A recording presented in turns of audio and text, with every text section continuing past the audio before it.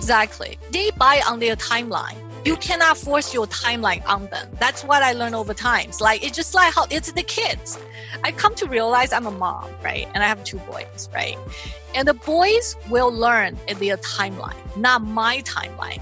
Same thing applied to actually salespeople. Salespeople will learn in terms of how they need to adjust their sales methodology, sales process when their timeline is right. That also applies to our customers, right? Especially B2B customers. They buy on their timeline.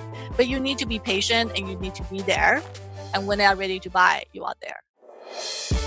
Thank you for listening. This is Brett Trainer, your host for Hardwired for Growth, a podcast where we strive to help entrepreneurs and business owners not only grow their businesses, but scale them.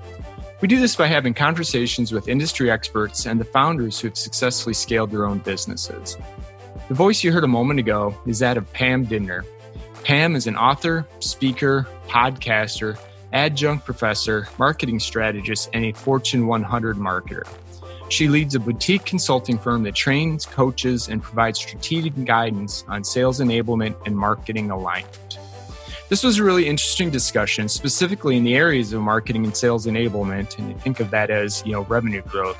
The majority of Pam's career has been spent on the enterprise level, but she shares her point of view on how startups can avoid many of the pitfalls that plague much larger organizations.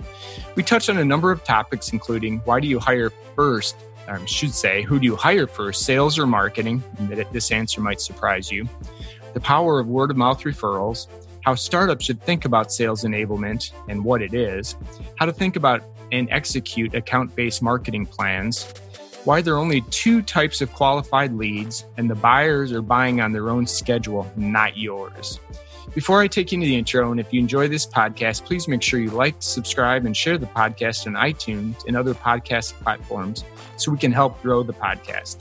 Also, please make sure to check out the new free resources page on bretttrainer.com/resources for downloads, promos, and to sign up for our monthly newsletter. Now, on to the intro. Welcome back. You're listening to Hardwired for Growth, a podcast dedicated to helping entrepreneurs and business owners who are looking for sustainable and scalable growth strategies, led by your host, Brett Trainer. Like I said, right, the general definition tend to be sales onboarding and sales training. And when I'm looking at sales enablement, I'm literally looking at from marketer's perspective. What can marketing do to actually support and enable sales better? And with that being said, on the startup front, with a limited amount of fundings and the resources, many founders or even CEOs and new CEOs, when they are starting their company, they always struggle. Okay, so we need to obviously market our products. And should we build our marketing teams or should we kind of grow our sales team first? My recommendation to anyone, especially to start up their products, obviously you're going to get your product to a point that's somehow ready, called MVP, minimal viable products. The most important thing from my perspective is actually hire the sales rep. If you have a product ready, it's actually have the sales rep to be able to sell your product and talk about your product. From my perspective, marketing should come much later. Like you actually get several clients in the pocket that they are testing your products, they are buying, they are paying you. Try to get that first, so you actually have some revenue streams that's coming in. Even during that time, for the founders and the entrepreneurs, that you need to be scrappy, right? So the sales rep that you hire, they not only need to sell, they probably have to create their own sales collaterals and sales presentations and everything else on top of it, ramping the sales platforms. So with that being said, try to get the sales organization to the point that you have several teams and in place and they are trained, and also they have tools that support them to document all their sales stages and sales cycle. Get that done first and get several deals in the pocket before you invest anything on the marketing side. That's usually my recommendation to all the startups. Yeah, and I like the approach because in the early days, it is all about, the learning, right? Learning about the customer, learning about the market, learning about the positioning, what's resonating, what's the customer and what's not. You can have all the theory you want sitting behind your desk and mapping out, PowerPoints, but until you actually have the conversations with the customers and really understand their pain points, it doesn't make a ton of sense to invest, thousands or hundreds or tens of thousands of dollars into, paid advertising if you don't even know what your Yeah, messaging is. I So 100% agree. And especially for SaaS-based platform. And I think the best marketing is basically word of mouth and the referrals, especially if your product have, say, three different tier of pricing, majority of SaaS-based platform, they do, right? You actually have right. probably a free version of it, and you have a version that's a slightly higher, maybe that's for SME, and then you might have an enterprise version of it. And you need to actually the marketing may come in from the perspective that if you decided to give like a freemium type of offering, then you need to make sure that your website is it can enable that self-service, and people can sign in, people can get themselves on board, and then buy your product. But on the enterprise side, where what I think the sales enablement tend to play has the most value, and that has a lot to do with sales training, and also working from marketing sides. You work directly with sales team and to tackle specific accounts. But of course, that has a lot to do with for the founders and the entrepreneurs that you reach to the point that you have a several enterprise account that you want to tackle it together. Right. And that makes sense. And the one part I just want to go back, and I think it's a great, I don't know, distinction, but as you're looking for that first sales rep, for your startup or a growing company, maybe you've been around for a while looking to expand, is getting someone that can really be collaborative and help you build, right, what that material and the messaging is going to be versus maybe who's someone's brand new that hasn't been through the process and, needs the information in order to sell. So I think it's, kind of what you're looking for in that first sales rep may be different than when you're starting to scale the business and you're going to bring 3, 4, 5, or 6 different sales reps, right? They really have to be a part of the build out process of what eventually becomes the marketing collateral, right? Yep. I mean, of course, that one thing a sales enablement should do is help the sales team to scale, right? And when the marketers, especially on the B2B side, I'm a firm believer that marketing should stay very close to sales. Granted, the marketings need to do the top of the funnel and the outbound outreach, and that's all great and all. But at a certain point, it's very, very important to demonstrate value or the contribution of the marketing. And the best way to demonstrate that is you actually have a very strong tie with the sales team. That you can quantify some of the marketing effort really does help closing deals. Right. Otherwise, it's very, very hard to demonstrate a marketing's value if you only focus on top of the funnel. Does that Right. make sense? Yeah. Unless you can show how top of the funnel really, really focus on facilitating, the prospecting down to the next sales stage or the next engagement. That's pretty much from MQL to SQL. If you can demonstrate that, great. But still, that is still a close tie with the sales team. Right. I have not found any other way to really demonstrate the marketing's contribution and also marketing's ROI unless it's closely tied with the sales team. Yeah, I couldn't agree more. And, I think one of the things that I fought for a while and you're still fighting is, trying to break those silos and get people less worried. And I know you have to measure it from an attribution and, who is responsible. And, I'd love to get your perspective. I think this day and age with the way buyers are purchasing, right? They're online, they're looking at the marketing material, they're hopefully having a conversation with either a sales rep or a business development rep, that they're aligned and it's kind of a unified experience versus, the attribution piece. Are you seeing that getting better, or is that still something that's a challenge for a lot of organizations? I think it's still a challenge for a lot of organizations, regardless the size of an organization. The reason I said that is, if you think about it, the sales and marketing that even though they have overarching revenue goal, right? I'm not saying that the marketing people or marketing team needs to take on the revenue goal and own the quota, That's not what I'm trying to say. What I'm trying to say is if you look at the company as a whole, there's always an overarching revenue goal that the whole company needs to work together and strive to achieve, even though the sales people are carry that quota. But it's basically every single organization needs to work together to support that and make things happen, including marketing team. Yeah, you won't say it, but maybe I will. No, I'm a big believer in that shared revenue goal. And even if you break out the demand generation activities from the branding. I 100% agree with you. So now you hit the next things I want to talk about. Like I said, when you say co-share, I totally understand that. But at the end of the day, can you break down that co-sharing into something that's tangible that the marketer can actually relate to? Right. If you say, oh, yeah, let's co-share the revenue of $5 million, but what does that really mean for marketing? Right?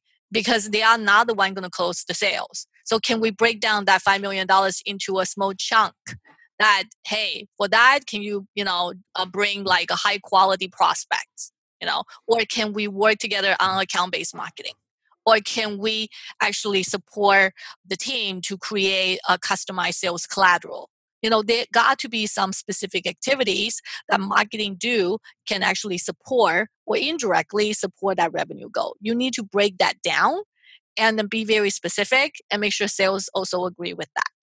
So like I said, a lot of time to tie that, and the marketing tend to take kind of like the goal for MQL or the goal for the inbound leads that they drive, because that's probably that's closest or quantifiable type of metrics that the salespeople can relate to. But I think they are more than that. Does that make sense? Yeah. Like even to work with them, the marketing people work very closely with the sales team on the created very customized integrated campaign to target to a specific segment, to target a group of individuals with a specific account, for example. That should be counted as well, and marketing should take credit. But you need to determine what that is.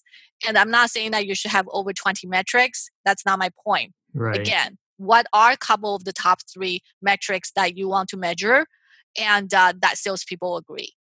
Yeah. The most important thing is the salespeople need to agree. Yeah, everybody's got to be bought in. Yeah. If they're not, then it's going to be... then it doesn't make any sense. And also, how is that goal tracked? Is it using Salesforce, or is it using Marketo, which is the marketing automation tool? That also needs to be agreed. What I have come to realize, just like I look at my website traffic, right? The website traffic when I saw on the Google Analytics, it's not necessarily the same when I saw on the Facebook. Even though they said on the Facebook, they say, oh, we drive the traffic to your website and it's 3,000. But when I look at the Google Analytics, it's always like 2,500 or 2,998. They are not 100% exactly matched. So in addition to agree on the sales goal, both sides also need to agree what system that we are going to track that specific number. Is that helpful? Because if salespeople decide to track on Salesforce and you decide to track on something else, you will never align. Agreed. And one of the things, I'm actually working on a white paper, maybe it's just going to be more of a blog post, kind of talking about, the key metrics that, founders or business owners should be looking at. And, I'd love to get your perspective on this at a high level. 1 or 2 that I think are, just the cost of doing business is, CAC, or how much does it cost to acquire a new customer? Yes. And then customer lifetime value. Yeah. Mm-hmm. That you can't argue with. But then I'm a big fan of the ratios, because I think those can be an indicator of where something may be broken. So for example, if we looked at web traffic to inquiries, and then inquiries to a qualified lead, and then qualified lead to conversion. Yeah. So what are some of the key metrics that you would strongly suggest, especially as people are trying to drive towards a revenue number? Where should they be focused? I think you hit the core on some of the key things. I 100% agree in terms of ratio, and the term I use is conversion rate. I think looking at the conversion rate, like through the funnel, for example, what's the conversion rate from MQL to SQL, and for SQL, how many turn into opportunities? From opportunity, how many of them actually is a deal won or deal lost? So I'm just making it very high level and simple. I think looking at conversion rate is actually very, very important. However, over a period of time, what I have noticed, especially when I look at the historical trending information, that the conversion rate, if you have a big enough samples, that the conversion rate doesn't change very much. Does that make sense? Like a Yeah, lot of time interesting. we'll say the industry benchmark is like if you get one NQL and get 1,000 NQL, usually the one that eventually lead to deal one is about 1% or even 0.5%. So even I tested that with myself and also a couple of the clients, that conversion rate from like your top of the funnel down to the bottom of the funnel, it tend to be about 1 to 2%. That's because the top when the people that come to you, and depending on where they are at the different sales stage, the engagement journey, they probably just started looking, and also the purchasing cycle may be long on the B2B side of things. But what I have noticed, and you know what, if anybody is listening and feel like my number of the 1 to 2% or even lower is wrong, send me a quick email and let me know. What I have noticed is tend to be when, like I said, when your sample is big enough, that what I have seen from multiple clients tend to be around that number. But of course, that percentage of a conversion actually different depending on what kind of marketing channel that you use. Sure. Right? For Yeah. example, if you actually get the MQL directly from events and you already have a multiple conversation with this person and there's a couple of nurturing emails that has been done, for that specific type of campaigns, your conversion rate is substantially higher. And but is somebody that you never heard of and you bought the list and you reach out to them, that conversion rate might be lower. But I'm talking about it doesn't matter what communication that we use in the aggregate level, I see it probably 1% or less. Okay. So what I'm trying to say is, yes, look at the conversion is good, but once you have the baseline that, based on your past experience or based on the 1 or 2 years worth of data, you have a baseline in terms of what the conversion rate should be when you look at the ratio. Then what you need to do is you need to adjust, like moving forward in terms of your conversion rate is higher and lower that number, you need to somehow adjust your marketing effort or the outbound effort as you see fit. Right. Or even in some cases, the training effort, right? Totally agree. Yeah. Interesting. And, one of the areas, I just had a client not too long ago, we were talking about this, that to your point on marketing qualified leads to close, where I encouraged them to take a deeper look was MQL, the conversion rate from marketing qualified lead to sales accepted lead. Yeah. And if there's SAL. a massive disconnect between those two, then there's a lack of agreement on what's a qualified lead. I 100% agree with you. Yeah. And is any best practices of how to bridge that gap? Is it just bringing the two groups together and agreeing on what the definition is? Because it doesn't do anybody any good to waste time on, leads that aren't going to convert. So the better you can get on both sides identifying, the more efficient you'll be. Yes. So there are a couple of things. I have a thought about that, actually. I feel, for a long time, and I'm a marketer, and I'm not saying this, that every single marketer is doing it. That's not my point. So please don't take it the wrong way if you are listening. Duly noted. I personally think that the MQL definition needs to be very concrete. Okay, it's not necessarily based on, this person probably consumed 7 pieces of content at a much higher funnel. Okay, I'm not talking about the middle of the funnel. I'm talking about at a much higher purchase funnel. They came to our website, they consumed 7 pieces of content. The lead scoring is about 85. Therefore, we call it qualified lead, MQL. If I were a salesperson, that if you give me that lead, that doesn't tell me anything. Right. What I really want from this marketing people is, can you give me very, very, solid lead? And when I say solid lead, is not the people come to my website and consume 7 pieces of content. I'm talking about is the people who come to my website click on 2 things. One, I have a 1-800 number. And this person actually called the 1-800 number and said, I want to talk to somebody in your company. To me, that's MQL. Solid, because that person already called, knocked on my door and said, guess what? I want to talk to somebody. Can I talk to your salesperson? That's very qualified. Right. Okay. The other one is somebody actually filled out the contact form. Again, it's not contact form to download white paper. Right. It's not my point. You can have that you can have that information. The person downloaded a white paper, but you can't pass that lead to a salesperson. You can, because that has not been qualified yet. Maybe you have inside salesperson to qualify that. From my perspective, if somebody actually filled out a contact form, in that contact form specifically said, I want to talk to a salesperson, then you pass that to a salesperson. So all of a sudden, what I'm trying to say here is then the marketing people need to understand now is a quality versus quantity discussion.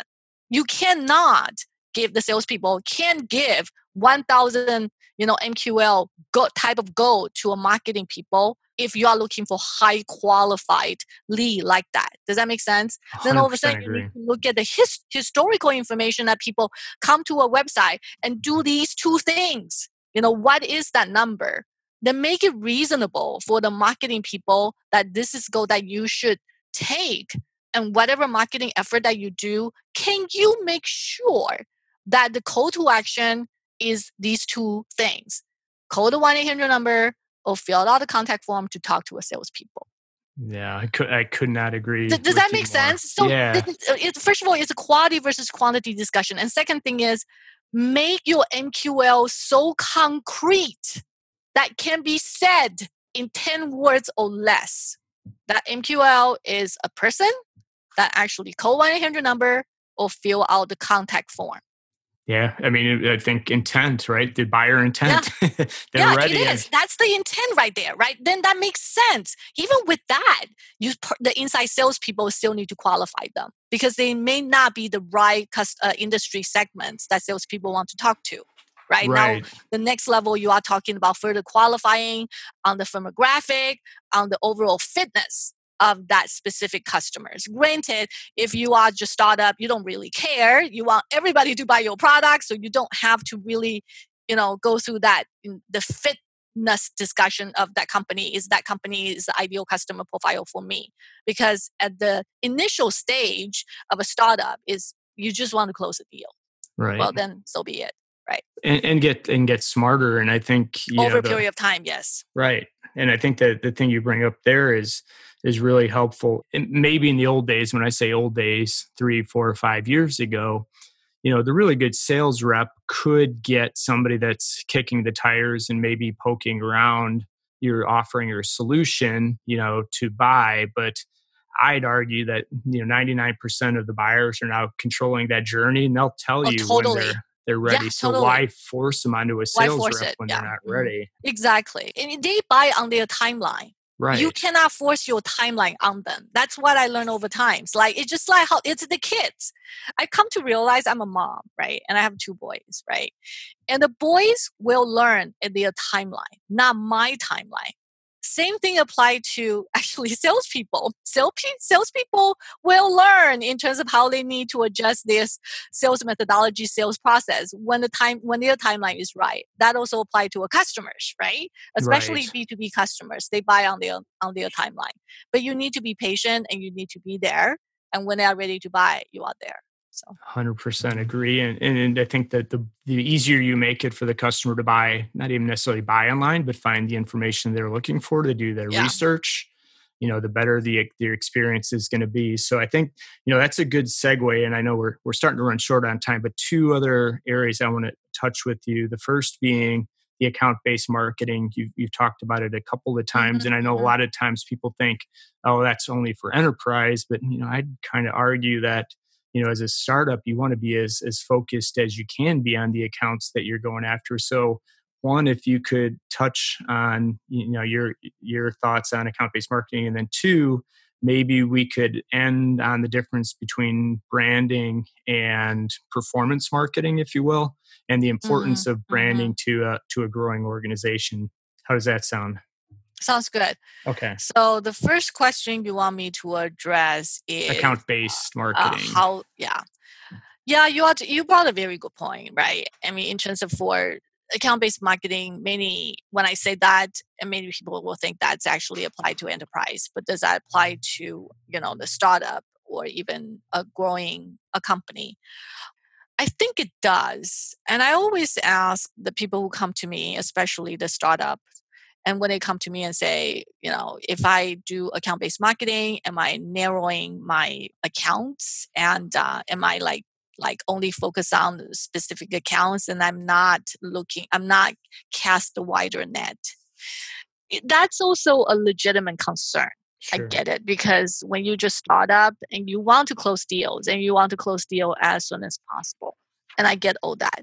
But I always tell my clients or the people who come to ask my opinion about this, I say, can you sit back? If you do sit back, obviously you starting this company and you create this product for somebody. There got to be somebody you have in mind when you created this specific product. You obviously create this not just for a specific person, probably a specific industry. So when you are creating that product subconsciously, you already define who your customer is. Okay? Right. Obviously, right? So if that's the case, can you write it down, articulate who that customer is? It has to be somebody. You created this for that specific customers. Now you identified that. Can you identify some of the key accounts you want to go after? Chances are, you're just starting up, identify top 20, top 25. You have limited amount of time, right? You have to start somewhere. So that's why I always encourage the startup, the high experience and seasoned sales rep that come in with some sort of connections. Right? They're already in the industry for a while. They have people they can call. So they are not going to start from scratch. That's first. Right. And if you are a startup and you are taking on funding, well, leverage on the network of your VC firms. They know people. Have them facilitate intros. Have some of their contact be early adapters. So that's how I would start. So if you started from that approach, in a way, you are doing account-based marketing.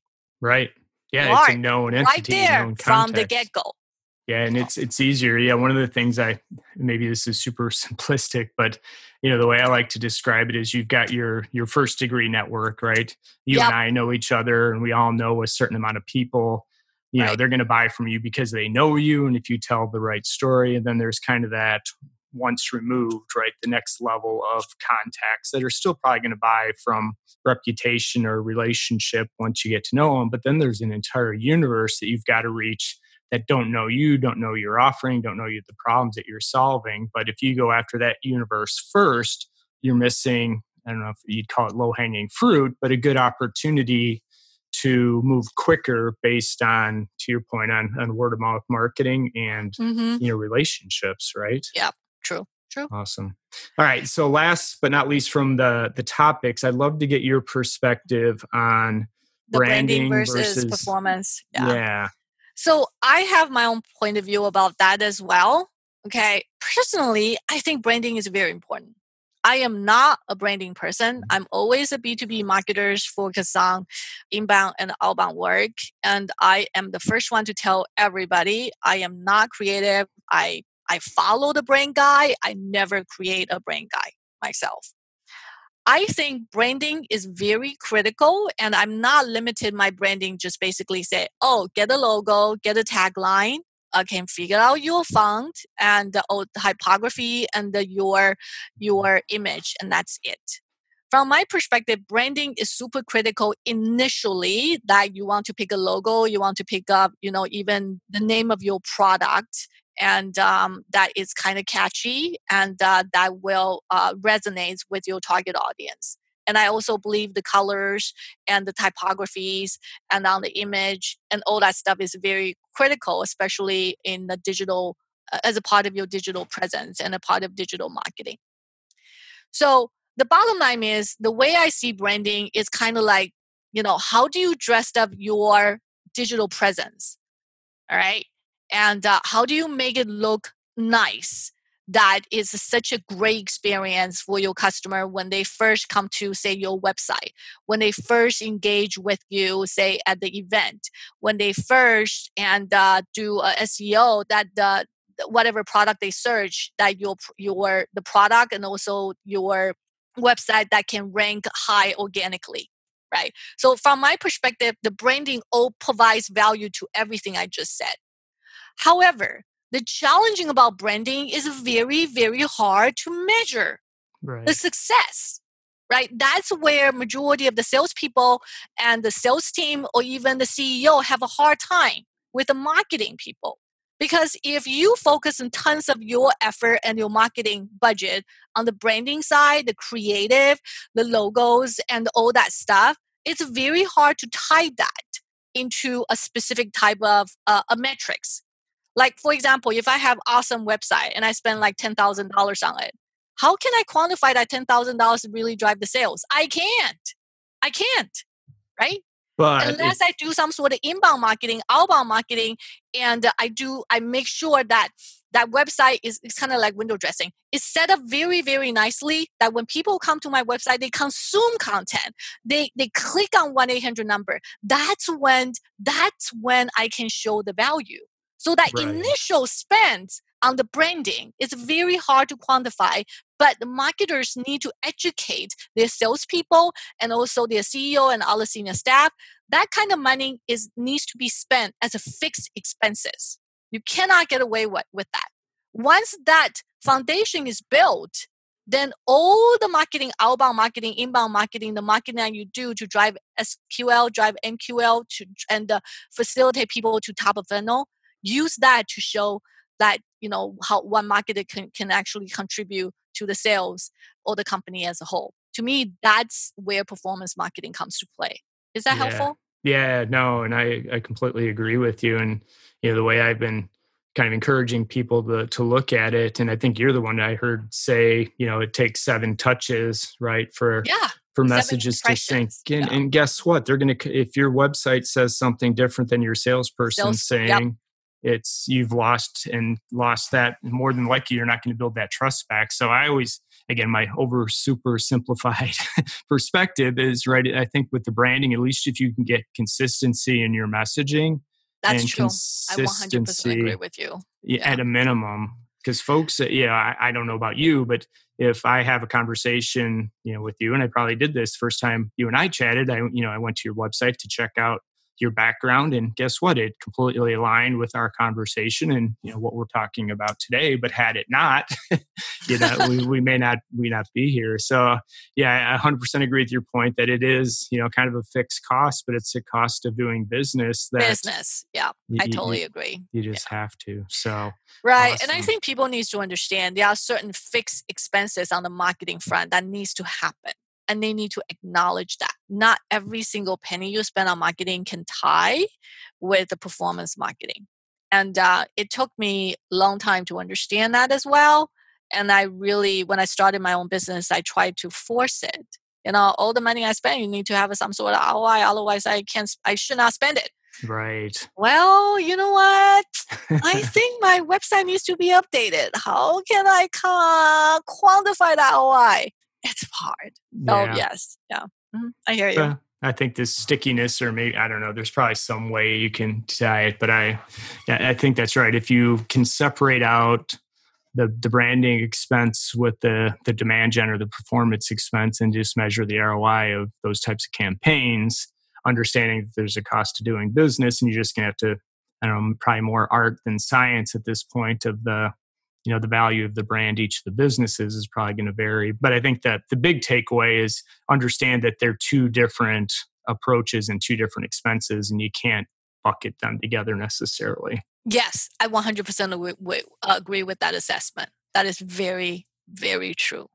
Awesome. Well, thank you, Pam. This has been very helpful and insightful. And I love the fact that you do have opinions and, your point of view. And that's what makes this show fun, is to get and I wouldn't say there's anything definitely unique. And what I think is it's progressive in the sense of the way you got to think about it. You can't think about sales and marketing and sales enablement the way you did 5 years ago. Customers just aren't going to align with it. So I think this was, very, very educational. I learned something, and I'm sure the listeners have as well. But to close it out, I would like to, ask you 2 quick questions. I use these to give the audience a chance to get to know you a little bit better on the personal side. Nothing too scary, but It's all right. The first one is, what is one thing that you would highly recommend? And that could be, personal and business. What is one thing that just, really resonates with you? One thing I do highly recommend is if you actually are a founders or entrepreneurs and you are really trying to grow your company, your life is very, very hectic. And there's always something that you have to do. And I would strongly suggest that you take time, take a break, and do something for yourself. It doesn't matter. It's like you have to exercise or, to alleviate that stress, or just call somebody to vent. Make sure you have time for yourself. I think that's very important. And we don't do enough of that actually in our society. No, I think you're exactly right with that. And I think we could all do a little bit better. In my later years, I'm starting to figure out that you do have to take, if you don't take care of yourself, it's going to be harder to take care of your business and your customers. True. So exactly. So I think that's great advice. And last but not least, if you could have only one more beverage, kind of think of it as a last meal, what would it be? Old-fashioned. Oh, no kidding. Good, high quality bourbon and old-fashioned. I love it. I love the fact that there was no hesitation with that. Not even a bit. I didn't know if I finished the question, but it was like, old fashions, come on, just make one for me now. That's funny. And it is Monday when we're recording it, so it's not even Friday. So that's awesome. Well, Pam, thank you very much. And one last thing, if people want to learn more about you and reach out, where is the best place for people to find you? Excellent. Search me, Pam. Dittner.com. Didner is my last name and first name is Pam, P-A-M. I have a podcast and it's called B2B Marketing and More. And it's actually on your favorite podcast platform. So simply just looking for Pam Dittner. And if you listen, if your preferred format of listening, subscribe to my podcast. If your preferred format of consuming B2B marketing is through videos, I also have a YouTube channel. Again, simply enter Pam Dittner. You should be able to find my YouTube channel and subscribe if you can. Please, I need some love. There you go. Listen, people, do it. And I would also highly encourage you to check out her podcast. It's, more of a short form, 7 to 10 minutes, but always very short. Yeah. Always educational, and the topics vary. And it's very honest. I mean, I really appreciate your transparency with what you do. And, if you get on a roll, you can knock out 5 or 6 episodes, pretty quickly. So highly encourage people to check out that podcast. And all of what we just listed will be in the show notes. So you don't have to just search through it. We'll put it in the link, when the show goes live. So thank you so much. Pam, thank you very much for your time. I enjoyed it, and have a great rest of your day. Thanks a lot. It was my pleasure. Bye. Bye-bye. You've been listening to Hardwired for Growth. To ensure that you never miss an episode, subscribe to the show in your favorite podcast player or visit bretttrainer.com. That's BRETT, followed by his last name, TRAINOR.com. Thank you so much for listening. Until next time.